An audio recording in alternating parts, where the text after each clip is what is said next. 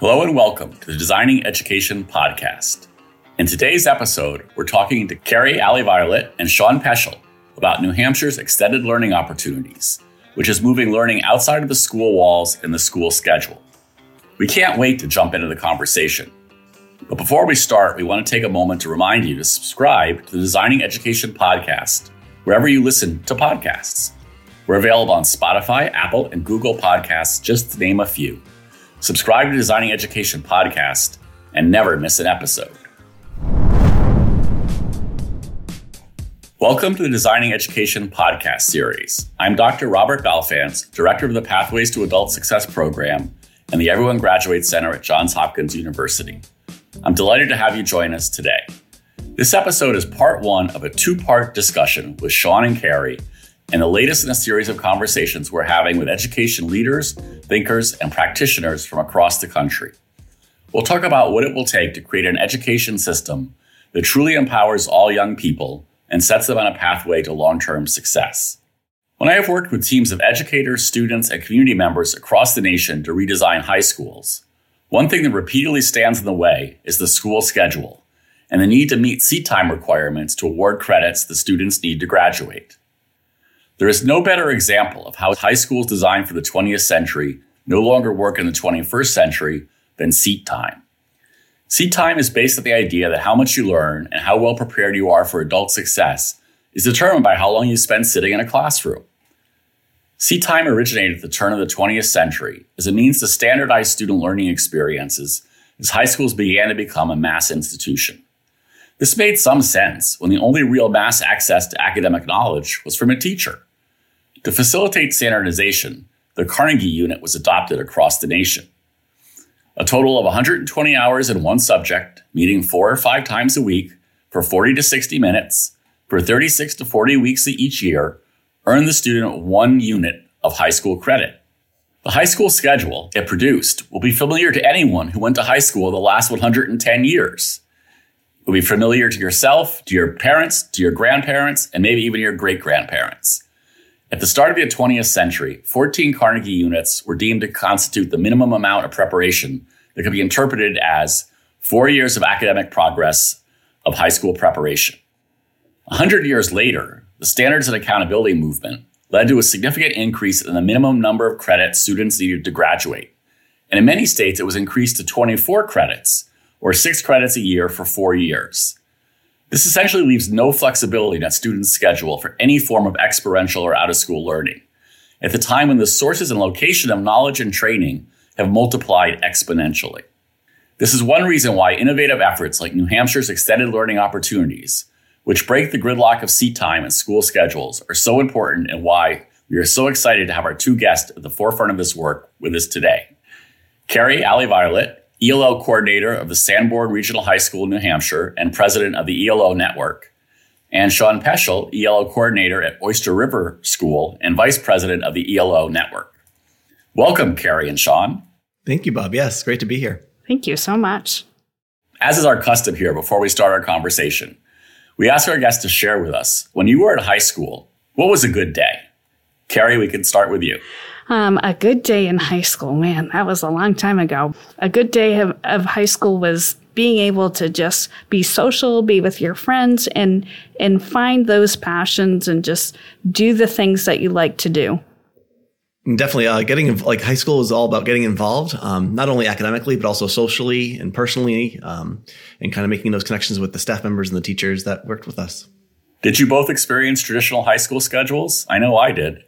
Oh, I sure did. I went to a school in northern Maine, and it was a very traditional, very in that seat time that you spoke about earlier was very much there. So to see how much education has evolved over the last several years has been awesome.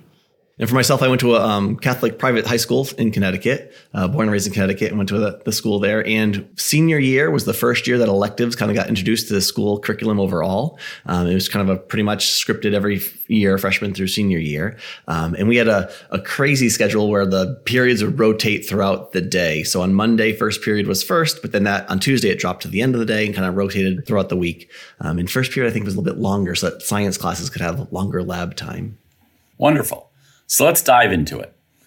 Carrie, can you share with us what extended learning opportunities in New Hampshire are? Yes, extended learning opportunities in the state of New Hampshire is anything that happens outside of the traditional classroom. It could be job shadowing, internships, or it could be advanced studies into some content that school just does not or is not able to offer. Some of it is outside of the school hours. Some of it is outside of the walls of the school as well. The beauty about New Hampshire is that it's all to the local school of how they expand that and what that means to them. So it might mean a little bit different at my school than it does at Sean's school. But for the most part, it's providing those opportunities for students to learn outside of a traditional classroom. And what's nice about them, too, is that they're also competency-driven, not time-driven. So the number of competencies that the students working to obtain or show mastery in kind of dictates and elevates and explains how much credit the student earns. And again, that's something that may be different between Carrie and my school district, where, for example, for myself, for 4 to 5 competencies, it's a half credit. 8 to 10 competencies is a full credit. If a student wants that full credit experience, but doesn't know what 8 to 10 competencies they'll work towards, we break that down a little bit smaller, do it a part 1 of 4 to 5 and a part 2 for a new to 4 to 5 competencies, which is kind of nice. So, yeah, so you're building all kinds of flexibilities and sort of meet students where they are. Very exciting. Carrie or Sean, how did extended learning opportunities in New Hampshire come about? Sean, I'll let you take the lead on that because I'm newer to New Hampshire than Sean is. So, Sure. I think it was back in 2008, our state school board, so the governing board over the whole state regulations and minimum requirements, changed our minimum requirements from days in the classroom to more hours in the classroom. And along those lines, it also created this concept of competency-based education. We're no longer, it's kind of a game of learning and passing tests and quizzes and so on and so forth, that students are actually provided that playbook and they can see in this course, we're going to meet these standards, these competencies, these learning targets along the way. So when that was rolled out, our dropout age changed. It went from being 16 years old and it was increased to 18 years old. Along those lines, ELOs or extended learning opportunities came into play too. So you had this kind of perfect storm of now it's no longer seat time, it's competencies. We are trying to increase our graduates, having more students graduate high school rather than drop out from high school, and also creating these experiential opportunities for students to be successful while in school. But also, how can we expand and enhance what we're currently offering in the building too? How can this be used not only as a remediation, but also as a progression forward for students to excel in different areas that they want to excel in? I think it's very interesting that, one of the motivations, not the only, but one was this idea that for some of the older students that had sort of become disengaged with schooling, it was really important to give them different ways to learn and not saying just come back and try to redo what you didn't like in the first place. Exactly. That kind of started the conversation in the counseling offices of like, what didn't work for you when you were here and how can we change that to get you through? So it was a kind of a shift on learning and more, instead of being teacher driven, being more student focused and student driven, student designed, which has been great about the ELO process. Can you give us some examples of what would be extended learning opportunity? I know you've talked about it in general, various things it would be, but give us a few specifics. Yeah, sure. And Carrie, if you want to, feel free to jump into if you want. Some that I've experienced in my time here at Oyster River has been a student was really engaged and want to learn more about assistive technology. And she herself had a learning disability and wanted to kind of learn other ways for her to be successful in the classroom, but also then creating tutorial videos and so on and so forth for other students to access those same assistive technology opportunities and options. We've had students that have gone on and earned American Sign Language credit, interior design, self-teaching of self-taught of accounting. We've had students go off and get their pilot's license, real estate license, licensed nursing assistant license. And then also I currently had a student to just wrap up a marine lab technician experience over at UNH, working with a lab over there at the university. So did I hear you say one of them was self-taught accounting? A lot of the stuff that we do with our students, the independent coursework or the advanced studies, is driven by the student kind of learning on their own. And they're partnered with a mentor teacher that is just that. Yeah. It's more of a mentor than a teacher. So it kind of flips that classroom where the student may be struggling with something and goes and reaches out to like, hey, this what, teacher that I'm working with, what do you think I should do about this? How should I, blend this together? How can I show proof that I've learned mastery in this area? Very similar to how that self-design or working with your advisor at the college level kind of feels like. Yeah. What I like about that, the whimsy in me and the historian in me is that, when they were first trying to, convince everyone that it was good for all students to go to high school, that, one of those selling points then was that the high-tech job of the day was bookkeeping. And they made the case that you could learn that in high school. So I like this full circle. And now we've come to you can self-teach yourself accounting and break some of those chains that have been built up along the time. Absolutely. Some examples that we have here, I've had some students go through a pipe fitting course. So it's kind of given them an opportunity to jumpstart their career. And we've been able to tie it to some core classes. So to give some science credit because they've gone through 3 sections of pipe fitting and now they're a licensed. They just now have to get their hours in. They have their certificate for that. So that's just amazing. We've had lots of kids go through like an LNA course. And the next step is they might want to go into nursing, but the nursing home is not necessarily their forte. So I put them with our local EMS service. And they're out on an ambulance every afternoon, waiting for a call, and they're getting those hands-on emergency experiences. All the way up to, I have kids doing like microbiology. We don't offer that in our school, but they're really curious and they want to expand that. So their mentor is one of our science teachers, and then they hook up with our local University of New Hampshire, and they're able to do projects that way. One more really cool, I also do some group ELOs. And one of those, we have a submarine team this year who has, they were gifted a submarine that was used in a competition a little bit ago, and they are redesigning it. All 8 of them have gone and now have their scuba certification, which is really cool. So they have a credential that they can use. And they are designing each piece of what they need to do for this competition, all the way from their logos, their websites. So the experience, if we talk about seat time, and in a normal traditional classroom, this would be a 1-credit course maybe. But the amount that these students are putting into it, we think about each individual thing. They've done a tech piece with their website, and their logo design, and they've done an industry credential as a scuba certified, and now they're going in and doing the engineering and the welding and the piece of the actual submarine. So there's 3 credits right there, where traditionally, if we just count seat time, that would be a 1-credit course. In the true integration and applied knowledge of the learning, like you're seeing your learning in action, and it's integrating. Not only am I learning in this classroom in this silo, then the bell rings, I go to this new classroom with a new silo. No, it's all about your experience and kind of blending all those worlds and all those experiences together.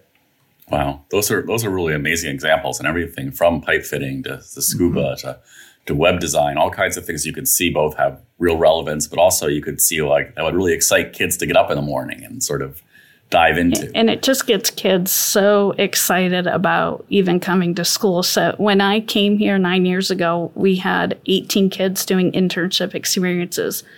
Now I work with about 140 kids through the year of doing ELO experiences. They're not just internships, they're advanced studies, they're job shadows. And it's just word of mouth. I mean, I have parents of freshmen that will email and say, okay, when is my student eligible to now participate in that program? So it's just so fun to see that grow and that excitement, and that gets that engagement, and especially that engagement piece we've missed over the last couple of years due to COVID.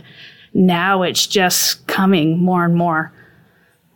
That's marvelous. And I guess this is the day for whimsical thoughts on my part, because the other thing this triggered in me was that hundreds of years ago in the Buddhist monasteries of Thailand, they had a thing that you could go to them to learn. That was the education institutions at the time. And their claim was they would teach you anything that you wanted to learn. The catch was that they didn't know it. You'd have to work on the farm until they went and learned it to teach to you. So this is a modern adaptation of that, where we don't make them work on the farm for a while, but we get them right to sort of exciting learning opportunities. For sure. And I think that's also the shift too, is that schools, and historically and even some traditionally right now, they're so adult driven, and with the ELOs, that they're student driven, student designed, student focused, it puts them in the driver's seat. No matter if they're a high achieving honors level student, a struggling learner, maybe has an IEP or a 504, or just a run of the mill average kid going through school, anybody can access ELOs. It's ELOs for all. And kind of when people usually ask me what is your job as an ELO, what ELO coordinator, what do you do? I say, well, I work to individualize, personalize, and customize students' high school experiences through academic growth and career development. And that's through doing things that are exposure, maybe field trips or to industries or to colleges, maybe some exploration of job shadows or informational interviews, and then also experiences of internships, advanced studies, and so on. So pretty cool stuff. Yeah, that's wonderful. And we've talked a little now about how this really changes the student experience and the students' engagement and motivation. Have you seen this having broader effects on how the schools themselves are redesigning their approach to teaching and learning? Absolutely. So our extended learning network throughout the state has really grown in the last 8 to 10 years as far as the amount of people and the amount of schools that have a designated person that now does that coordination, have that job, like Sean and I. When I first got here 9 years ago, that group was relatively small, 30 to 40 people. Now we have state meetings, and we're up to 60, 70 people that come to these meetings to learn more what they can do and how they can provide these experiences for their students. And these are, again, people that our school districts are now designating people to do it. Used to be maybe a guidance counselor would be part of their job, or a teacher, it would be part of their job. But now, when I was hired here, part of my day, I was a business technology teacher for 3 periods. And 3 periods, I worked with extended learning opportunities. That for the past 6 years, I just do extended learning opportunities because the demand is there for our students. It's evolved. Even some school districts are even requiring as a graduation requirement that you need to do so many credits or so many experiences in ELOs. And then the school defines what those ELOs could be, or what those areas of focus could be. So it's been an evolution of being a part-time position that's tacked onto somebody else's job to then a full-time position to now a graduation requirement if the district chooses to. Wow. So it's really, really growing. Well, one thing I wonder about is that as this has got more known and it's out there in the communities, are businesses coming to you and saying, we want to give you some opportunities so that your students are better prepared to ultimately come work for us?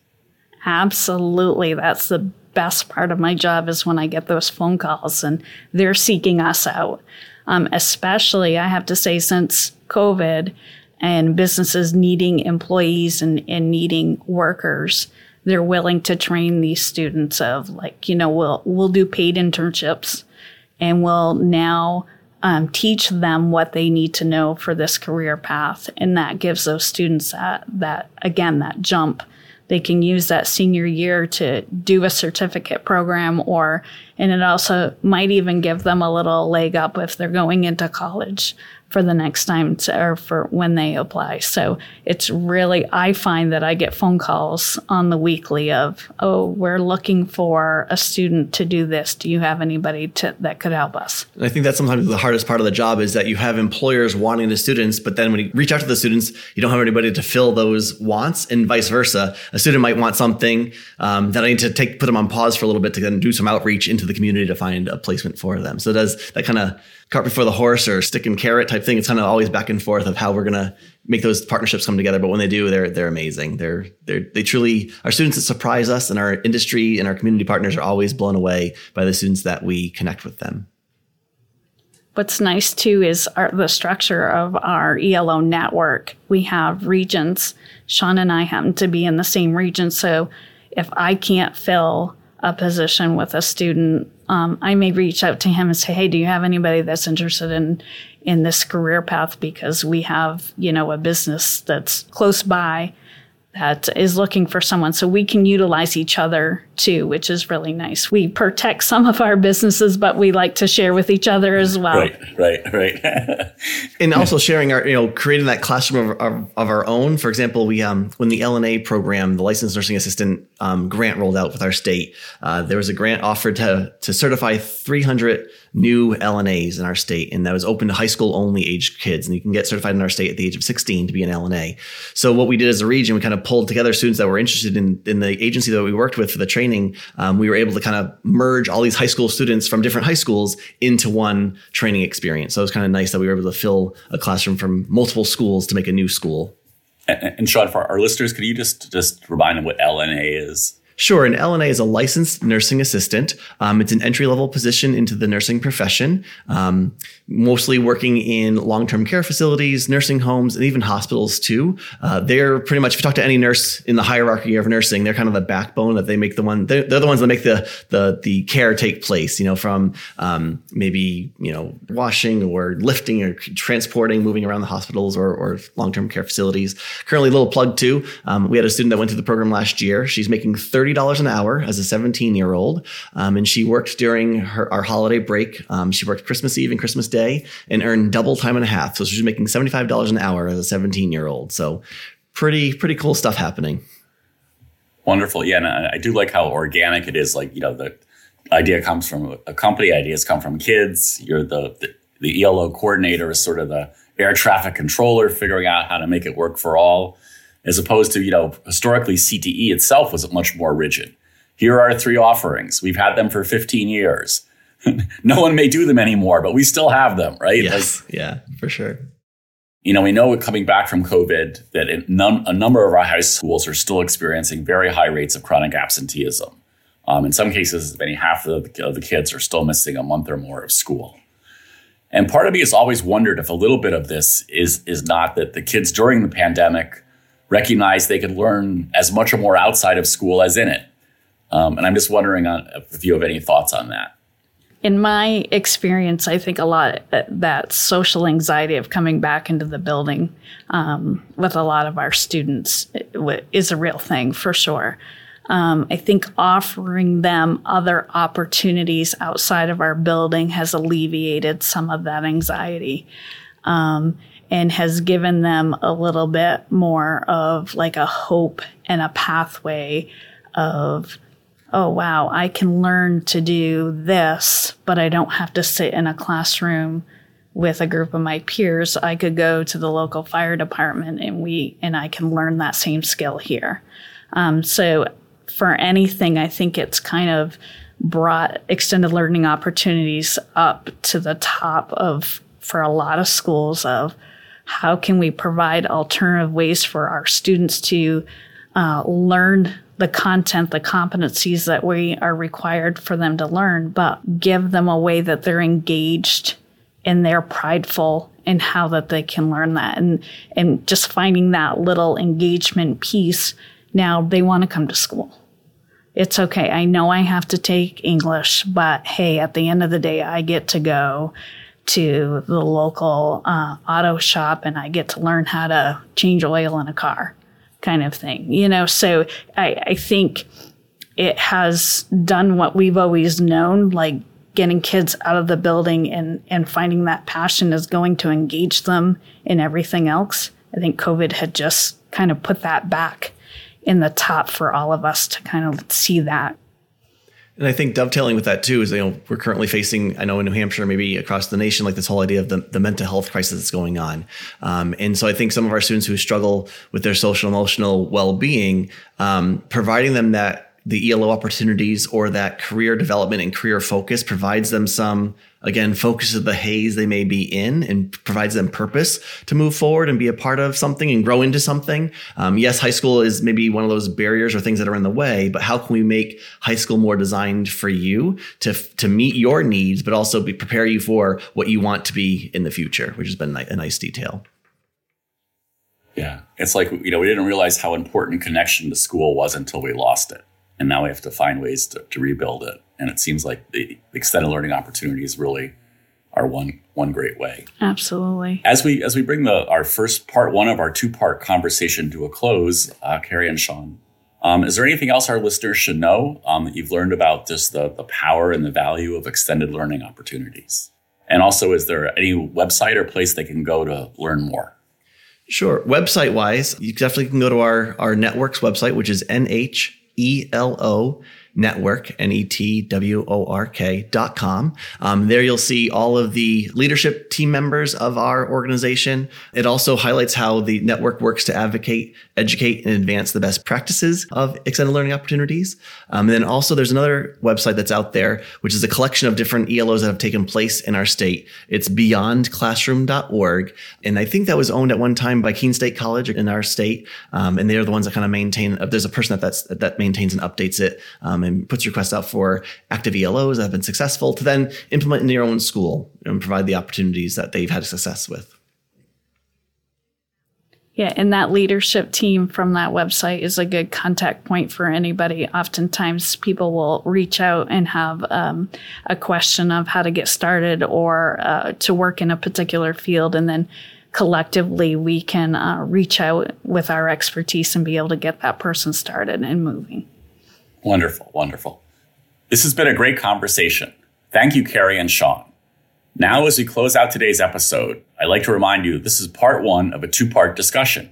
If you enjoyed this conversation, tune in next month as we invite Carrie and Sean back to discuss what it takes to implement extended learning opportunities in schools and how this is helping to pick the lock of seat time and high school credits. As we close, we want to ask you to please subscribe to Designing Education to stay up to date on all the revolutionary work happening in education. If you're enjoying the show, leave us a 5-star review. Also, please share the show with a friend or a colleague or on social media. This has been Robert Balfans from the Everyone Graduates Center and the Pathways to Adult Success Project. Thanking everyone for listening and inviting you to listen in to the other episodes in our Designing Education series wherever you listen to podcasts. Onward and be well.